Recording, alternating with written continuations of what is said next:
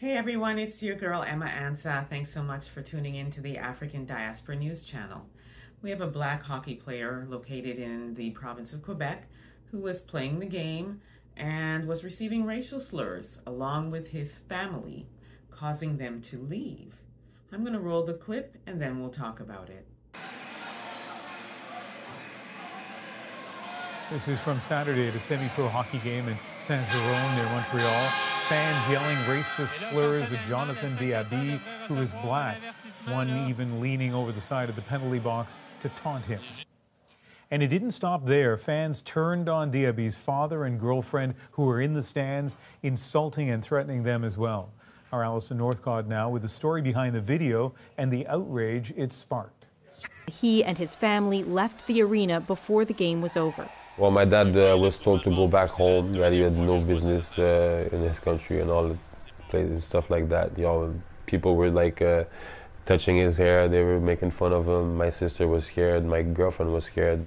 He says referees and security guards did nothing to protect them.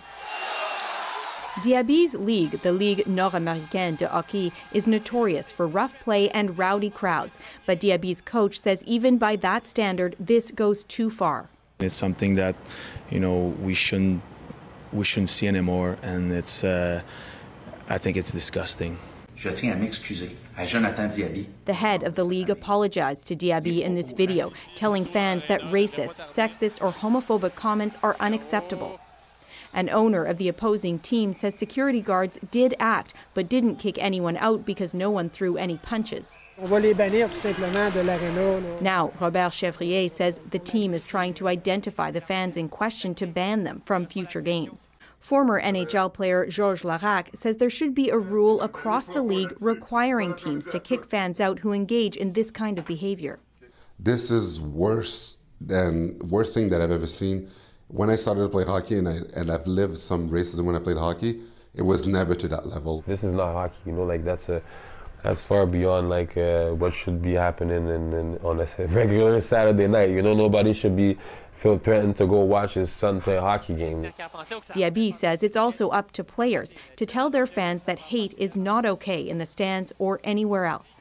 These racist white people, they really feel like the sport of hockey belongs to them. And the idea that there would be any black players is just beyond their imagination and their comprehension. So what they do is racial slurs, insults, threats, and in this case, threats against his family as well, causing them to leave. Unacceptable. The referees not doing anything about it and then saying, well, we did act upon it, but because there were no punches thrown, they weren't thrown out. Anybody who does anything like this should be thrown out and banned from being a spectator of the sport. But again, the province of Quebec, the most racist province or one of the most racist provinces in Canada, this is to be expected. An apology, please spare us the apologies. That means nothing and it goes nowhere. What a lot of people don't know is that before the NHL, there was the Colored Hockey League. This goes back to 1895. Located in Halifax, Nova Scotia, which is on the eastern part of Canada.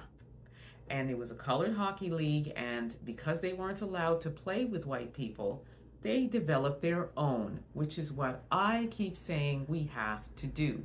Build our own. Stop looking to join the white people. They don't want us there. We don't want to be there. We don't need to be there. So, back to the story. 1895, Colored League, and I will also add that the slap shot was invented by a black hockey player by the name of Eddie Martin in 1906. So the slap shot doesn't even belong to the white man. So there you have it. And guess what? We're not going anywhere. We'll just build our own. Let me know what you all think about this. Drop your comments in the chat. Don't forget to like and subscribe as well. Hit that notification bell so you don't miss out on the next upload. And of course, follow me, subscribe to my YouTube channel, EA Public Relations, where I report on Black-owned businesses in the Niagara region. Until next time, please be safe and peace be.